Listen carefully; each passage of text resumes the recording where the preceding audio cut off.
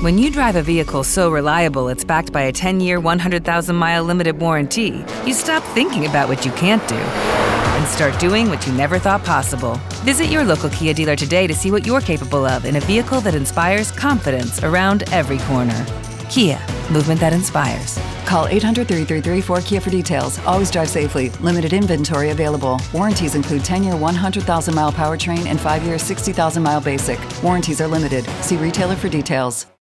Ah, the holidays. A time for giving, a time for getting, and a time for going and going. And going, and going, and going, and going. When you need a break, we're here, helping you make sense of all the good and the going of the holidays. Happy holidays from all of us at ubnradio.com.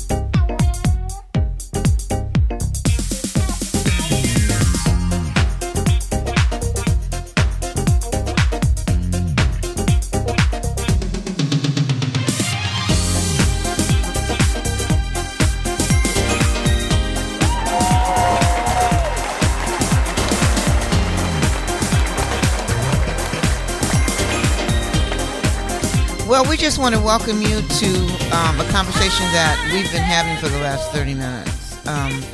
We would love to welcome retired Chief Ronnie Williams to the Real Woman Let's Talk radio show.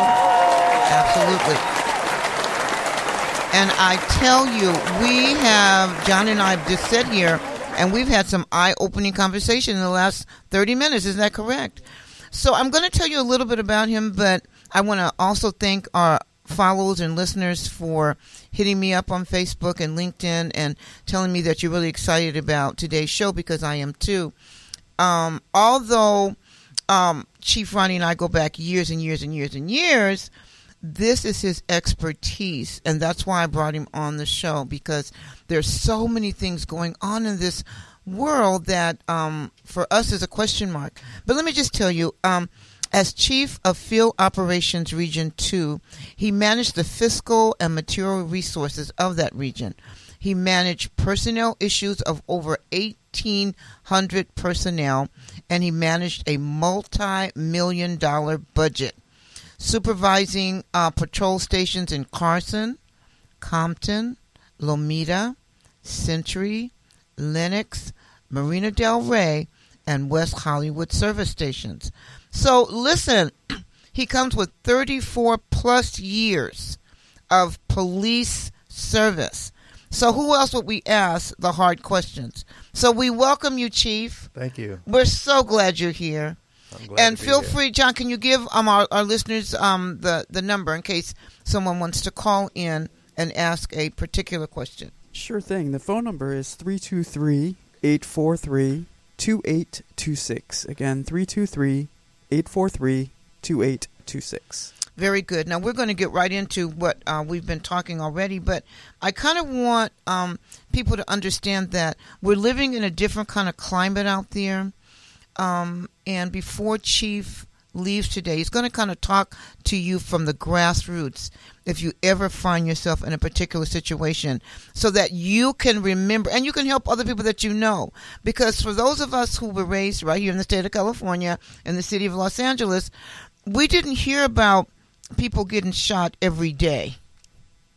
Right now, Chief, every day I stop looking because it's every day. Yes, it is.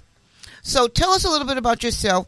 Growing up in L.A., as I know you did, because so many people on Facebook said, I knew him from Mount Carmel and yada, yada, yada. So he's a city boy. He's been from right around here with his beautiful wife, Sharon, and he'll talk about his boys and everything as we go along. But tell us, what would make you, 34 plus years ago, decide to want to be in the police department? Well, that wasn't my first choice. My first choice was oops. My first choice was to play a long career in pro baseball. Hey, why not? But you have to have a plan B all the time. Absolutely. In Good college. point. And I met African American young guy by the name of Lamar Blevins in college, and he says, if baseball doesn't work out, we need folks like you on the LA County Sheriff's Department.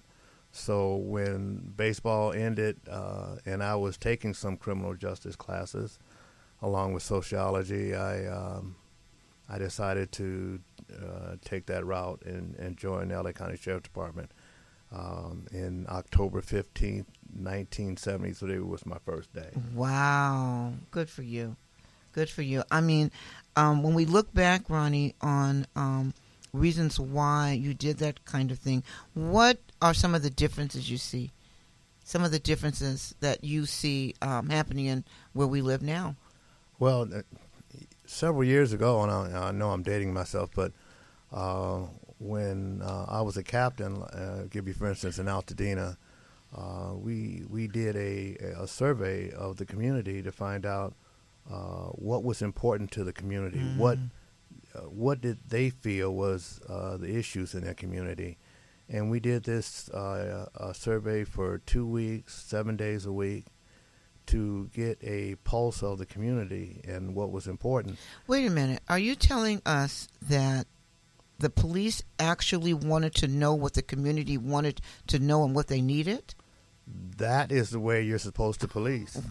You're supposed to police, and they're supposed to tell you their needs. You're not supposed to be an occupying force where you tell the community their needs. Okay.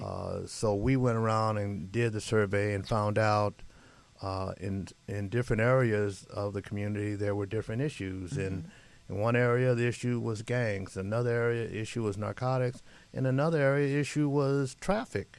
Okay. So we want to deal with those areas and deal with those issues and have a partnership with the community to solve those issues and to increase their quality of life. You said partnership. Yes. I mean, we're so far from that today. What do you say, John? We are so far from partnership where the police are concerned, right now, any of those governing bodies, be it sheriff, be it police, whatever they do, no one wants to be bothered with them now. Well, the thing is, it's like your house. You don't want anybody coming in your house telling you what to do in your house. Right. It's not feasible. Right. So it's the same in the community. You're working patrol. You want the people to tell you what the issues are. My training officer, Curtis Howard, told me when he was training me at Lenox, he says, you work an area like you'd want that area if you lived there, and you talk to people like you'd want your mother and father, your sister and brother talk to. Wow. And that's the way he taught me how to work patrol. And I think that the law enforcement agencies nowadays have gotten away from communicating with the community, from having partnerships with the community, right. From being very transparent with the community about their organization and how their organization works. Right. They've gotten away from that. They're going back to just suppression. There's no prevention. There's no intervention. We're just going to suppress. We're going to take people to jail. And trust me, 34 plus years, that doesn't work. Right. Obviously, it's not working. And you just answered my next question. Some of the things that have changed, you said there's a lack of communication. There's a lack of transparency. And those are key elements when police officers are in a community. Plus, it's really important when most of the time police officers don't live in that community. Right. They live several miles away from that community, They just come in to work that community. And if you don't have transparency, if you don't have the ability to communicate with people and don't establish those type of relationships, you're not going to be successful Right. in policing that community. Right. You're just not. You know, I think back to, growing up with the Mayberry generation, okay, and how Andy was the sheriff and how he knew every person. He knew their dog. If the dog was missing, they knew everything about what was going on in that Mayberry. And I grew up with police officers on our street. And so because we have police officers on our street, we didn't have to worry about anybody breaking in. We didn't have to worry about, a crime rate that was, over the top. But now, like you just mentioned, police officers, not only they don't live in the community, they only go to work. Yes. There's no relationship. There's no transparency. There's no communication. It's just a job. Yeah, and if you don't have that, Excuse me. The programs that were important, we had citizen academies and clergy academies where we would have 20 to 30 people in these academies teaching them everything about our organization. Mm-hmm. Where'd the people come from? From the community. Okay. From the community. The clergy academies were for pastors and deacons and deaconesses, and the citizens academies were from community people. Mm-hmm. And we'd give these academies that were about 12 weeks long, and we'd have guest speakers from all parts of our organization that would come in and tell and teach these people everything about our organization. In other words, they would get the pulse of Yes. what's going on in the police department. Yeah, and Right. we would have in effect an ambassador of the community Wow. that was right there in the neighborhood because he knew everything about our organization. Mm-hmm. I mean, we even put the people that went to our academy, we put their pictures up in the station. Wow. So when they came into the station, the deputies and everybody, all the personnel would know who these people are. But the real plus in this is if one of their neighbors had some interaction with one of our police officers and didn't feel that something was right, Mm-hmm.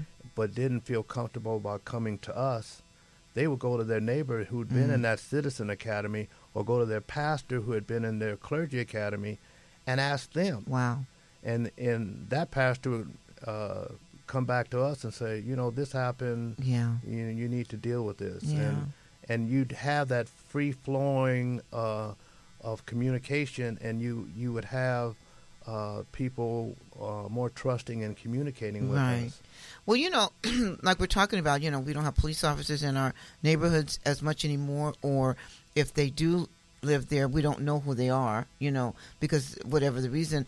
And then you said something about pastors. The whole role of the pastor has changed. It's not, I don't know why it's changed, but I remember growing up under Dr. John L. Branham, and he lived in the neighborhood where everybody lived, and he knew everybody, and we were what you would call mega church at the time.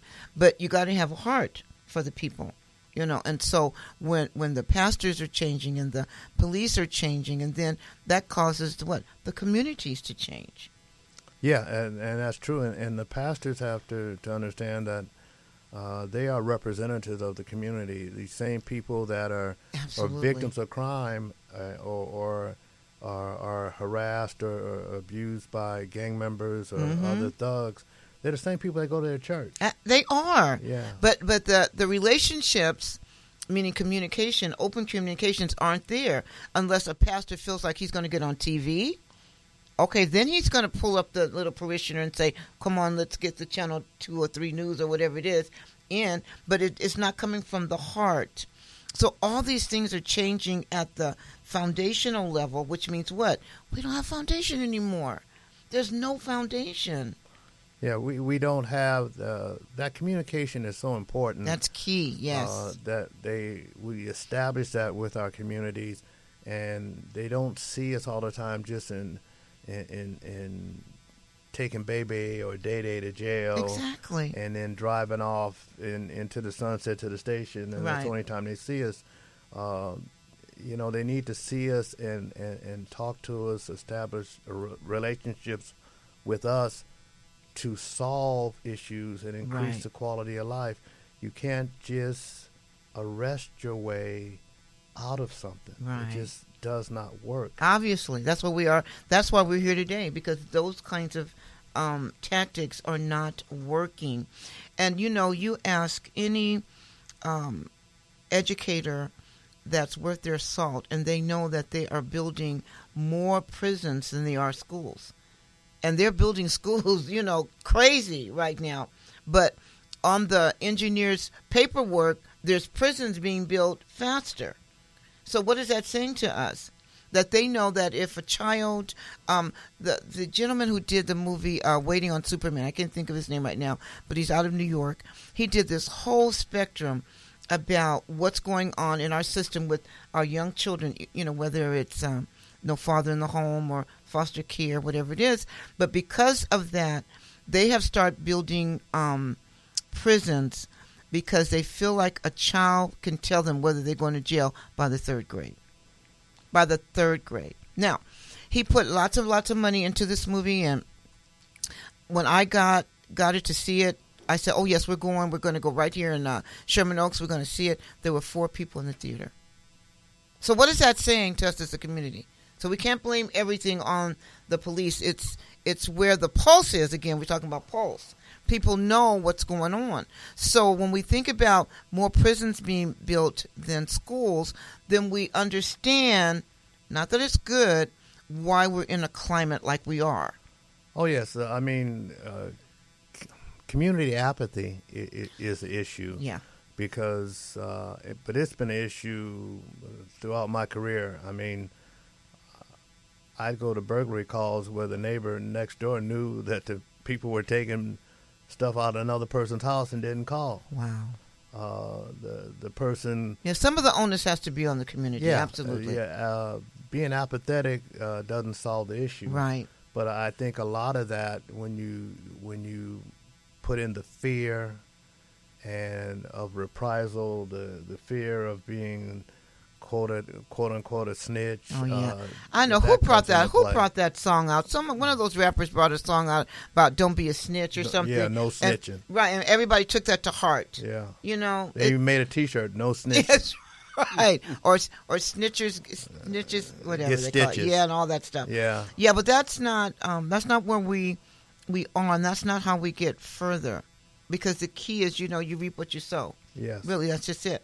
So, Chief, when we think about police departments, and I, like most people, think that they're all created equal. It's like you build them, they have cars, you train the people, and you do the kinds of things that you're supposed to do. But nowadays, it doesn't seem like that. It just seems like something's different going on here in Texas and something else is going on here in L.A. So where are we missing it as a community when it comes to the police department, the sheriff department, or whatever is in our area? Well, each state has their own standards and training. Okay. California is one of the best trained law enforcement agencies in the United States, and we still have issues. We still make bad decisions. Mm-hmm. We still make mistakes. Now, you look at other parts of the nation where their police officers are not as highly trained, mm-hmm. and you factor in the mistakes they're making right. and the issues they have, you see the problem. There's different academies, there's different quality of training, there's mm-hmm. different expertise in training, and not all of them are created equal. Some of the law enforcement agencies throughout the United States actually are very poorly trained. Yeah. And their whole organizational structure is highly flawed, mm-hmm. and they need to make changes. And you see a small department like the Ferguson Police Department. Exactly. The standard in a big or small police department is set by the people at the top. Mm-hmm. The police chief or the sheriff, that's where the standard is set. Mm-hmm. And the people, he tells the people, this is what I will allow and this is what I won't allow. Mm-hmm. And then he'll tell them the importance of communicating with people and establishing that with the community. Mm-hmm. If you don't see that, that's because that's not at the top. Right. They don't preach that at the top. Yeah, that's obvious. When we think about right now with the onslaught of violence against African Americans, especially males right now, don't get me wrong. I know it's not something that just started, a month ago. I know it. I also know, and we've talked about on this show, that the internet and Twitter and TV and media has a lot to do with how we see things now. They've played Eric's I Can't Breathe, somebody told me something like 700,000 times. Yeah. 700,000 times. So when you keep seeing that and seeing that over and over, and you see how helpless he was, that creates something in any human being. Black, white, pink, or purple. It doesn't matter. But this is my question again to you. There is an unbridled and uncorrected restraint right now from certain officers. And while police are, I'm talking about all over the United States. John, do you agree? I do.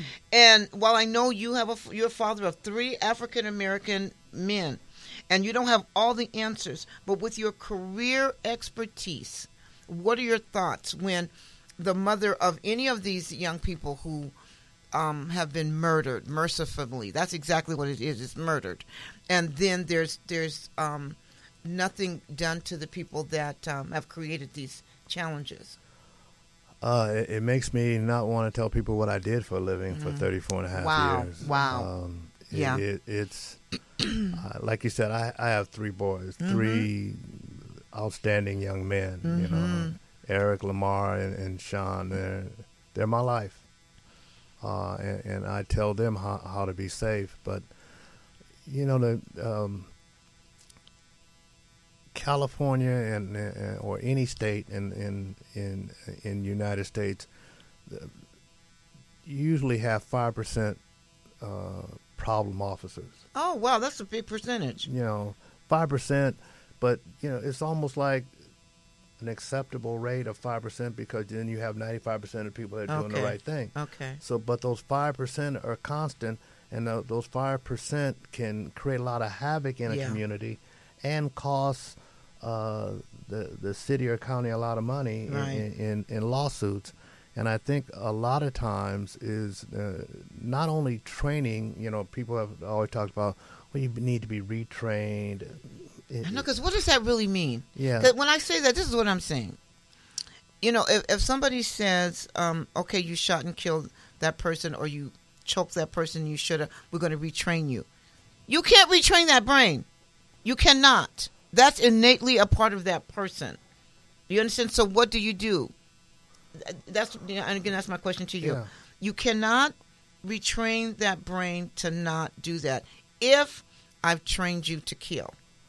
Yeah. Well, the thing is that in all the training that I went through in the sheriff's department, it never trained you to take a person's life. But what we did as law enforcement evolved and the complexities of law enforcement evolved, you had to change and you had to adapt and you had to have policies and procedures in place to deal with the complexities. And a lot of it is tracking systems, not only in your training but in your police officers. Take, for instance, we have in the sheriff's department a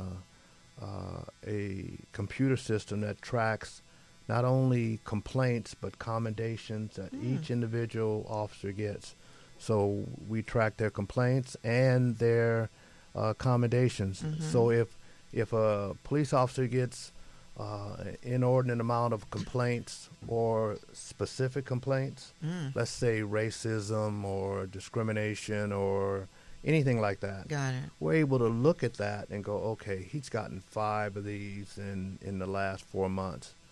Then we say, we need some training here because they it's obvious he's not communicating well with these type of people or with a certain area where people are or anything like that. So when you have a tracking system like that, then you can look back and say, okay, we have retrained this person because we felt that they needed some training. And then when that person severely violates policy, then you can get rid of that person. Right. But a lot of these agencies don't have a tracking system, and the tracking system is good. Whether you get commendations or complaints, that system is good because at least you know what your police officers are doing. Right. And then on top of that, the community has to have the courage to file those complaints. Okay.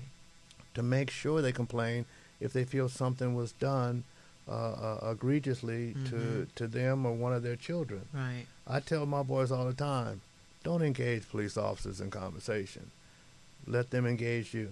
Let them ask you for That's your the key. That's your important. registration and license. Right. Let them tell you what you did wrong. Right. And you have only one response. I did, officer. I'm sorry about that. And the end. That's all you can say. Right.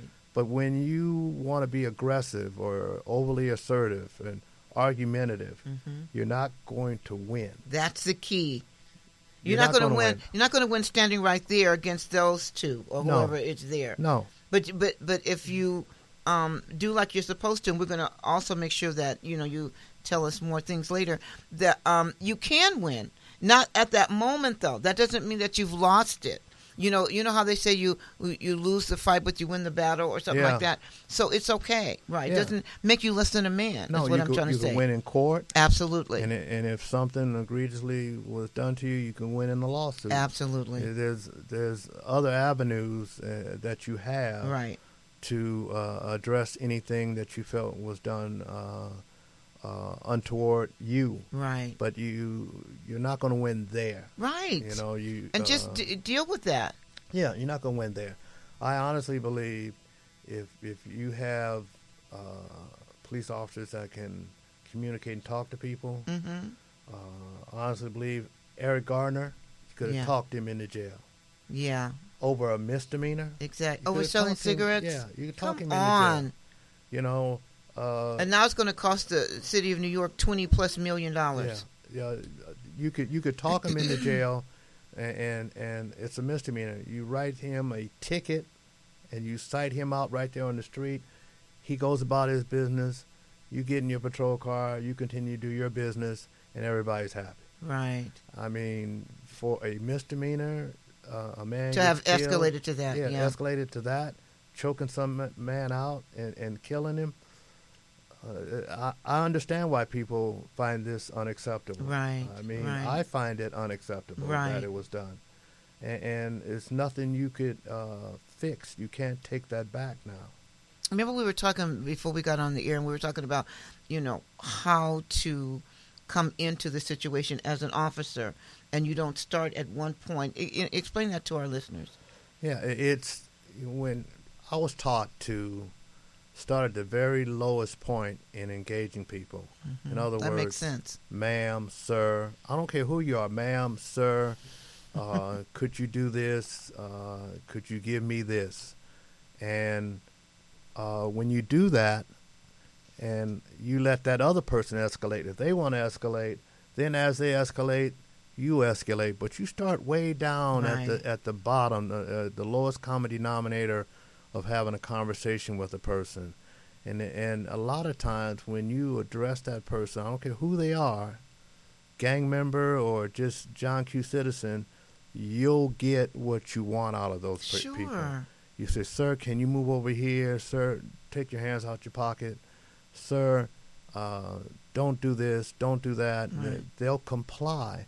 But when you yell at people and use pejorative terms and profanity, their response is going to meet your response way up here. Exactly. And when you don't have anything to take that person to jail on, you have nowhere to go. Nowhere. And then you find yourself thinking about, well, he made me mad. How can I take him to jail? Exactly. And then you don't have anything to take the person to jail for. So, it falls back to that communication of and how you treat people. You treat people respect, Mm-hmm. like you would want your relatives to be treated. Right. And if you go into that That like is that, really you'll key. be okay. Right. But again, the way this whole Ferguson thing started, yelling at them to get out of the streets, using profanity. Mm. We don't know, but what if he said, young men, come on, man, get out of the street, Right. and so you don't get hit, you Mhm. know, and so we don't have any car accidents. They may have complied. Absolutely. They may have said, oh, thank you, officer, our bad, you know, we're getting out the street. We'll never know. You know, there's a really good line that I really like. I like Enemy of the State with Will Smith and I can't think of the guy's names with him.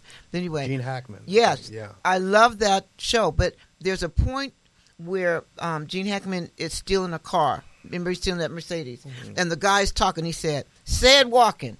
So to me, that's the kind of environment that creates. I hear what you're saying, young man, but you say it as you are leaving here. You know, so I mean, I know what you mean by that. As a parent, we think about, okay, I have a problem with my son or my daughter. Do I come in like this? Because there's nowhere else to go if I go this high. Or do I come right here and say, you know, you're not doing that well in school. You know, let's talk about it. The police officers I emulated and admired the most were the ones who had great communicative skills. I know it. Because they could just talk to anybody. When I worked gangs, we had 2 gang officers that were, and they did intelligence for us, Ken Bell and Herb Jerome. They could talk to anybody. Mm-hmm. We'd have a gang homicide, and in 24 hours they knew who did it because people would call. Communication. Because yes. they've established so many great relationships with people Mm-hmm. that people would call and tell them, you know, Pookie shot so-and-so over there. And, Good old Pookie. Yeah, Uh-huh. and they had those communicative skills. Another guy I worked with, and he was from New York, and he still had that back east accent. He could talk to anybody, black, white, Latino, and again, he talked people into jail. Mm-hmm. He, you know, if anybody wants to fight all the time and rip their uniform and anybody tells me that's what they want to do every day, they're lying to you. Oh. I didn't want my uniform ripped up. I didn't want the paperwork that goes to taking somebody to the hospital. Mm-hmm. I didn't want the scrutiny of reviewing Mm-hmm. my force that I Mm-hmm. used on people. If I could just talk you into jail, I had a good day. Right. And I had more good days than bad days. That's cool. Give us a story of you talking to somebody in jail. Don't say their name. It could be, you know, he might be a congressman now. So. Yeah. I'll tell you one that, well, there were a lot of times when individuals, because they were irate, especially in domestic violence type situations Okay. and with families and stuff, and the guy was going to jail, and I would tell him, I said, look, man, you hit your woman, you got to go to jail, and we could do this one way or the other, Mm-hmm. but you're going to jail. Whether you go to the hospital before you go to jail, that's on you, right? Yeah, it's on you. Right. It's kind of your choice. Right. But I'd rather, Oh, that's good. Yeah, I'd rather you just go to jail, and we get that compliance most of the time. Now, every now and then, people didn't comply, but most of the time, you could talk people into jail, Right. Because they would realize I'm going to jail Anyway. anyway. I don't want to go to the hospital, Right. You know, so, and you're not going to win. Right. That's the key. Yeah, you're not going to win. That goes back to what we were saying earlier. You know, let them tell you, do what they say, and so you can live to tell the story. Yeah, and for us, most days, the day and the nights went like that. Mm-hmm. We took people to jail. There was no issues, and every now and then there was an issue. But nowadays, because of the lack of communication, because of the lack of No communication. of a relationship with the communities that Right. they're patrolling, I can't, for the life of me, I can't see how Ferguson, which is a predominantly African American community Right. would accept only having 3 African American police officers on that police force. I don't think they understand the extent of the challenge. I mean, they do now, but hindsight's always 20/20. But I don't think, like, if you asked me, and you know where I live, if you asked me, Gloria, how many African American officers, Hispanic officers, I don't know. You know what I mean? I don't know, and I probably should, especially now, try to find out what that looks like. But I don't think they understood. And I go back to, because it was in the newspaper a few weeks ago, a really detailed story of Ferguson. It was like 5 pages long in the Times. And when you read the story, there was a gentleman, African American, that was 85, and then there was a Anglo lady that was 85, and they both told the story from Ferguson, but through different eyes. Yeah. But you were able to get the story. You know what I mean? Yeah. And it was like, really? So African Americans never thought that they should cross that street, whatever the street, I can't remember the name of it, because they were told you can't go over there. So they just never did. But until one day, one married somebody who lived on the other side, and so somebody said, "Oh, you mean we can't go over there? Okay, I'm going too." And so nobody ever trained them to tell them it was okay. But see, even in this large metropolis that we live in, when I joined the sheriff's department, African Americans were 10% of the organization. Now they're 8%. See, and Houston, we have a problem. Yeah, and I fought the African Americans in LA County not knowing that, exactly, not demanding an answer as to why, and why do they want to hold us to that percentage of the population at all? Exactly, because they don't hold anybody else to that percentage of the population. Right. So wow, I didn't even know that. When you walk in and tell them, okay, we need to hire some more African Americans, they say, well, we have 8%. Well, do you hold the Latinos to the same percentage? Do you hold the Caucasian to the same percentage? Right. Do you hold Asians? No. But you want to hold us to that percentage and as being satisfactory because, well, we got 8%. And you know what else throws us off as African Americans? Is when we see, oh, Ronnie's a chief, and our girl in Santa Monica, oh, so-and-so's a chief. Yeah. So we don't think, because these are African Americans, so we don't think, at least not me, because I say, okay, we're good. We're up there. Yeah. But that's not enough. No, it's not. It's not Absolutely enough. not. And if you don't have enough in the pipeline right. coming up, you will never attain what I've attained. Right. There won't be another one like me. And I will tell you, when I was coming up in the organization, at one point in time, we had 5 African-American chiefs out of the 10. And then we had 4 out of the 10. Wow. And then when I made it, I was the only one. And then when my best friend, Sammy Jones, made it, we were the 2. Wow. And then when we left at the same time in 2008, they did promote my commander, black female Willie Jewell Miller, to chief. And then there were 2 again. But you know, that's sad that you could sit here and say 1, 2, 1, 1, 1, 2, 1 all the time. Yeah, that's sad. They'll pigeonhole you into a certain segment of the organization where that's all you can do. I was fortunate enough and blessed enough that I got to do things that no one else got to do. I was the captain of the Narcotics Bureau, the first black captain, and there hasn't been one since. But I was blessed with that. God blessed me with that job, but that's not enough. But what do you think the real problem? Okay, we said communication. We said the community's not involved. I believe now the community's almost callous to what's going on, because one lady said it. She said, I used to see things going on, and I would say, well, it's not me. And then she said, I would see something else going on. She said, well, it's not affecting me. And then one day when she got home, somebody called and said, they just shot your son. Yes. And it's then she affecting realized that she should have been involved in those other things as well. Yes. And this is a true story. Yes. Being apathetic is always going to be a Yeah, problem. you talked about that earlier. Especially in the lower socioeconomic areas that we have here in LA County. Being apathetic, there's a certain level of fear, of course, that comes with that apathy. But then you have to look back and say, well, how did we get here? Yeah. You know, we got here by being apathetic. We got here by not caring. But you know what? If you look back at your grandparents and my grandparents, and I even have my aunt that's 89, and she was on the first debate team at Prairie View College. Those people did something, and they tried to tell us to do things. Do you understand what I'm saying? Yes.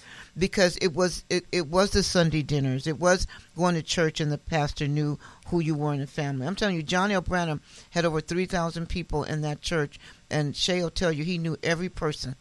He could call you. If you weren't there last Sunday, he would know.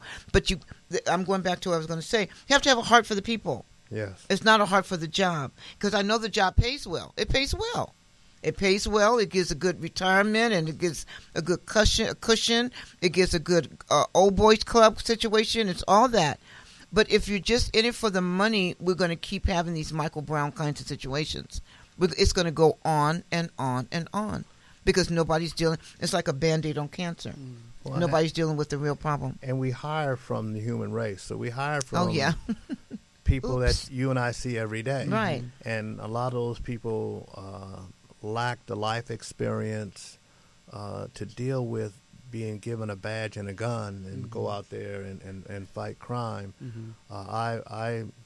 If I had my druthers, I wouldn't hire anybody on a law enforcement agency until they were 25 or 30. Yeah. Because What are the youngest that they hire now? It's Depending on 21. Yeah, Oh, it's it 21. is? And I didn't know but that. see, when I was 21, it was a different Oh, yeah. 21 than now. Mm-hmm. The people that were 21 when I was coming along, they were going to Vietnam. They were in the service That's already. true. They're already working and gone from home already. Right. We've hired people, and of course we hire kids that are, for the most part, middle to lower middle class to upper class, and that have no life experience, never got None. into one fight except with their big sister, and she beat them up. And all of a sudden now we give them a badge and a gun. Yeah. Right, right. That's a good question, or a good point, actually, for my question. Is there a psychological assessment I that was gonna goes say. into selecting officers? Yes, there is. We go through a battery of tests, not only physical but psychological, and but it's like my academy drill instructor says. He said, 5 to 10% of you are going to slide through, but we'll get you later. Oh. It's imperfect science, and a lot of times they'll disqualify somebody that would have been really Perfect, good. yeah. And then they'll let somebody in who've been really shouldn't even be there. Right. So. What measure? And I'm not. This is rhetorical again. What measure are they using? You know what I mean? What real measure are they using? That's why we have to track behavior. We have to track behavior. And, That's a good point. And that's why we have to have those tracking systems. Sheriff Department has PPI, Personnel Performance Index. You look at the complaints. You look at the commendations. You look at the training. And when this person, a red flag comes up, when this person's had too many of those type of complaints, then you start with training. Then after, if that doesn't work, then you start with an admin investigation and then some type of discipline on up to and including termination from the organization. Sure. Yeah. But you have to have these things in place. Sure. So these people do not embarrass the organization and cost the organization and cost the citizens millions and millions of dollars Yes. from making stupid mistakes and bringing their own prejudices to the job. I used to tell deputies all the time, I don't care if you're prejudiced. You just leave it in your car. When you get out That your car makes and sense. go in the station, Yes. you got to treat everybody the same. You can, on your way home, you can say you hate this person, that person, those type of people, these type of people, all you want. When you come to work, you pin the badge on, Right. you treat everybody the same. That's important. Yeah. Speaking of pinning the badge on, what do you think about body cameras and police officers being under constant surveillance to make sure that they aren't performing out of line? I don't have a problem with body cameras. If you're not doing anything Exactly. out of policy, That's my point too. why? But it's not the win all or catch all, with body cameras. Right.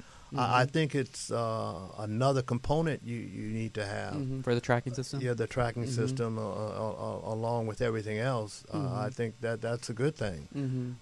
Then you find out how they communicate with people. You find out Exactly.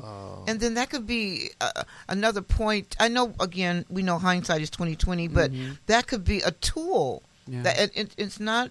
They need not tell officers this is what you got to do. This is like this is what we're doing. It's helping everybody. Need you to be a part of this. Need your buy-in. Need your support. There's yours. There's what I mean. That, just like you said, start there. Yeah. You don't start up here. And maybe positive reinforcement too. That's important in terms of the tracking system. Praising the cops when they do things that are good, and it would make their other officers want to be more like them. Right, especially if you see some kind of You know, monetary like- award or yeah. something. As a chief, we would always when we'd have every month we'd have our division staff meetings. We would give out commendations to people That's that cool. That's good. did a good job, and talk about them and the job they did in a certain incident or situation. So it is a tool of rewarding good behavior and then correcting negative behavior. Good word. And you need to have that. Yeah. But you need to have that along with the body camera. Absolutely. And I just think as opposed to 34 plus years ago when you started, it wasn't a need for it because you the did what you're corruption supposed. probably wasn't Exactly. as- It wasn't as adverse. Yeah. But now, for whatever the reason, life, things are changing and have changed. We have to use what works. Yeah, I mean, I went back to Lenox as a lieutenant, and when I was there as a deputy, I went back as a lieutenant, and I found out that things had gotten worse as far as crime, and I also found out that no matter how poor you were in the ghetto, everybody had a video camera. Okay. That's true, right? Yeah, Right. and it was Right. like, okay, if we don't video ourselves, They will. all we can have is their video, Exactly. and that may be edited, And that will put a spin. Yeah, That's it right. Put a spin on it. So that makes sense. And it was, and so this whole age of technology has changed law enforcement. Yeah. And it's a difficult job. Don't get me wrong, it is difficult, and I used to praise my men and women for doing it during difficult times and difficult situations, and 95% of them did a quality job and did it every day, day in and day out. But I dealt with those 5% knuckleheads, Oops. Yeah.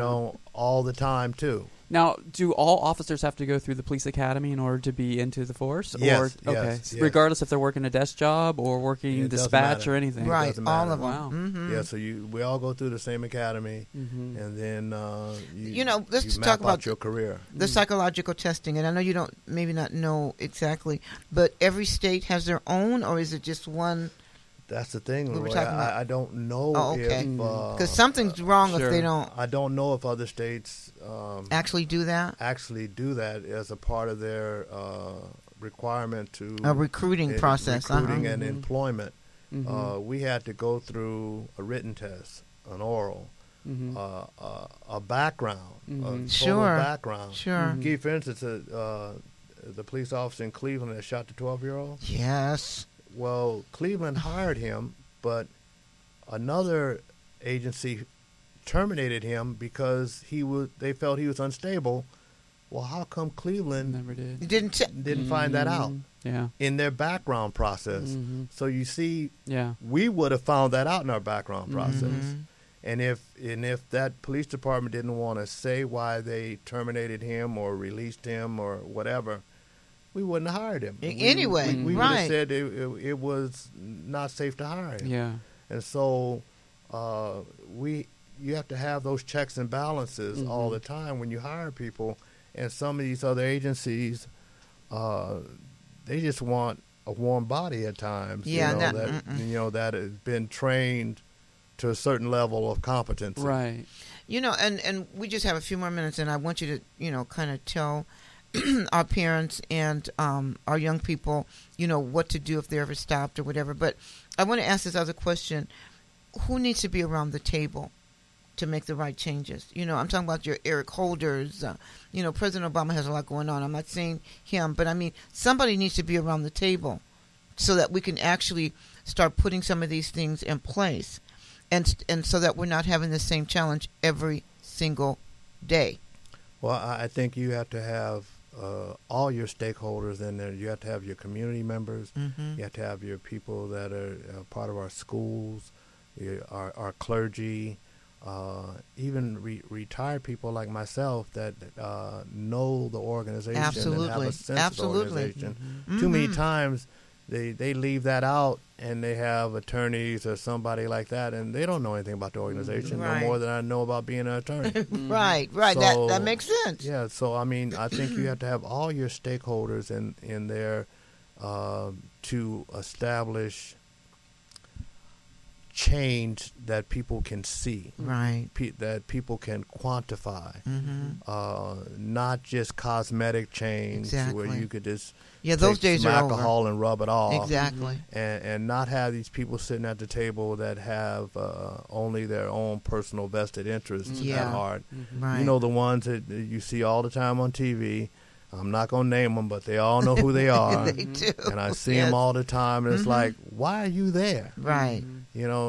Are you getting anything done? And most of the time they aren't. They aren't. So you need a well-rounded group of individuals that are selfless and want to make positive change to protect and increase the quality of life of the communities all over California. And mean it. When you mean it, you do it. When you really mean it, you just do it. You just get it done. Yes. So we have some mothers listening right now, and so tell them what to tell their young sons and daughters about if a police stop. Give them 3 or 4 points, before we go off the air. Don't talk until talked to. Don't engage. Let the officers engage you. Let them ask for your registration and driver's license. Let them tell you what you allegedly did wrong. And your response should be, okay, officer, I'm sorry about that, and you let it go. So don't argue. Don't argue. Don't be aggressive. Don't be overly assertive.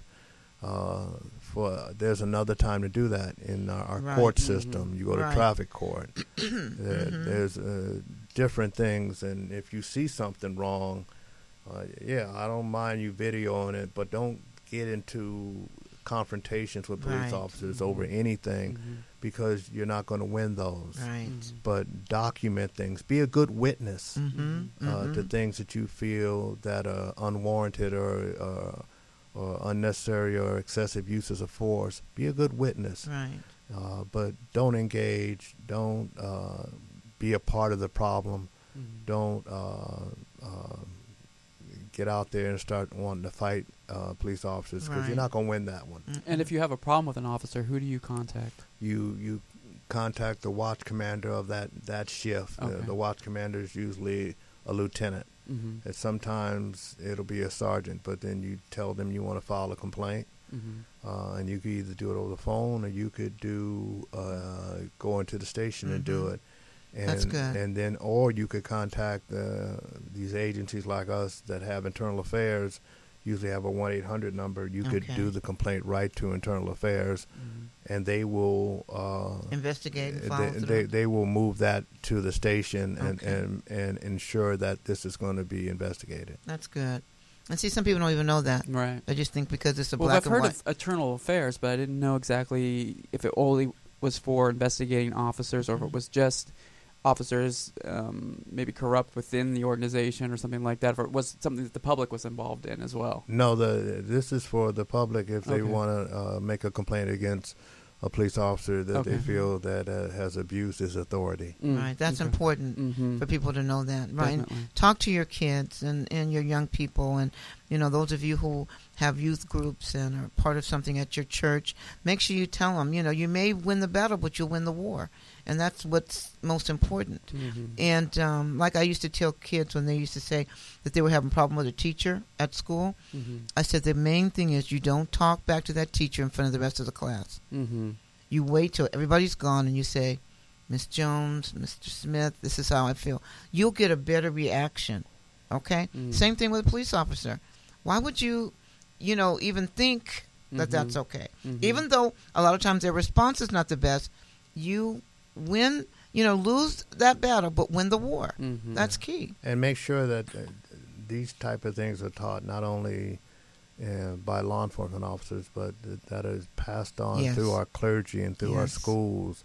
Our pastor, Pastor Brian Kennedy, had me do the same thing, for our youth at our church. That's important. That means he to cares. Tell them, Mhm. don't engage officers in banter that's not going to be productive. Mhm. You're not going to win that. It's you're going to lose that all the time. 100% of the time, you're going to lose. Mhm. So just leave that alone. Right. Yep. You're better off telling that officer, "Thank you, officer. God bless you." Now, if some of our listeners have a question, how can they reach you, Chief? My email address is T as in Tom, H as in Henry, A as in Adam, Hawk, HAWK, 67 at yahoo.com. So Okay. it's Let me put that on there. Oh, thank you. Okay, so go ahead. Spell it again. T as in Tom, Uh-huh. H as in Henry, Mm-hmm. A as in Adam, Mhm. Hawk, HAWK, Mm-hmm. 67 at yahoo.com. Okay. So if anyone has any questions or They could email something me. that that we didn't cover here today, please feel free to get in touch with our retired chief, Ronnie Williams. He has a lot more that he wanted to talk about. I promise well, you. we have to bring him back. and we will bring him back because I was going to get into the whole discussion about the mental health. Okay, playing, so and we got that right, too. Yeah, we yeah. got notes for that. But yes, Yeah. very good. Yes, so we have to bring him back Yeah. because it doesn't look like what we're going through in our communities is going away anytime soon. Unfortunately. Right. So we have to prepare our communities, and if we need to start it right here, Chief, telling people, listen in, these are the kind of things that we need to do, then we need to start doing that. We need to start doing that right here from UBN because it's so important to us that we don't pick up the newspaper and keep seeing these kinds of detrimental things to our community. Yes, it is. So very good. So thanks, everybody. John, we're good. Yeah, all right. We're good. Thank you, Ronnie. You're welcome. Thank you for Great. having me. Are you kidding? We're going to have you back. That was good. Very good. Oh, yeah, this is good. Okay. So we will get... 'Cause I'm the one. It's just not me. Shall be done. It don't matter to compare. I've got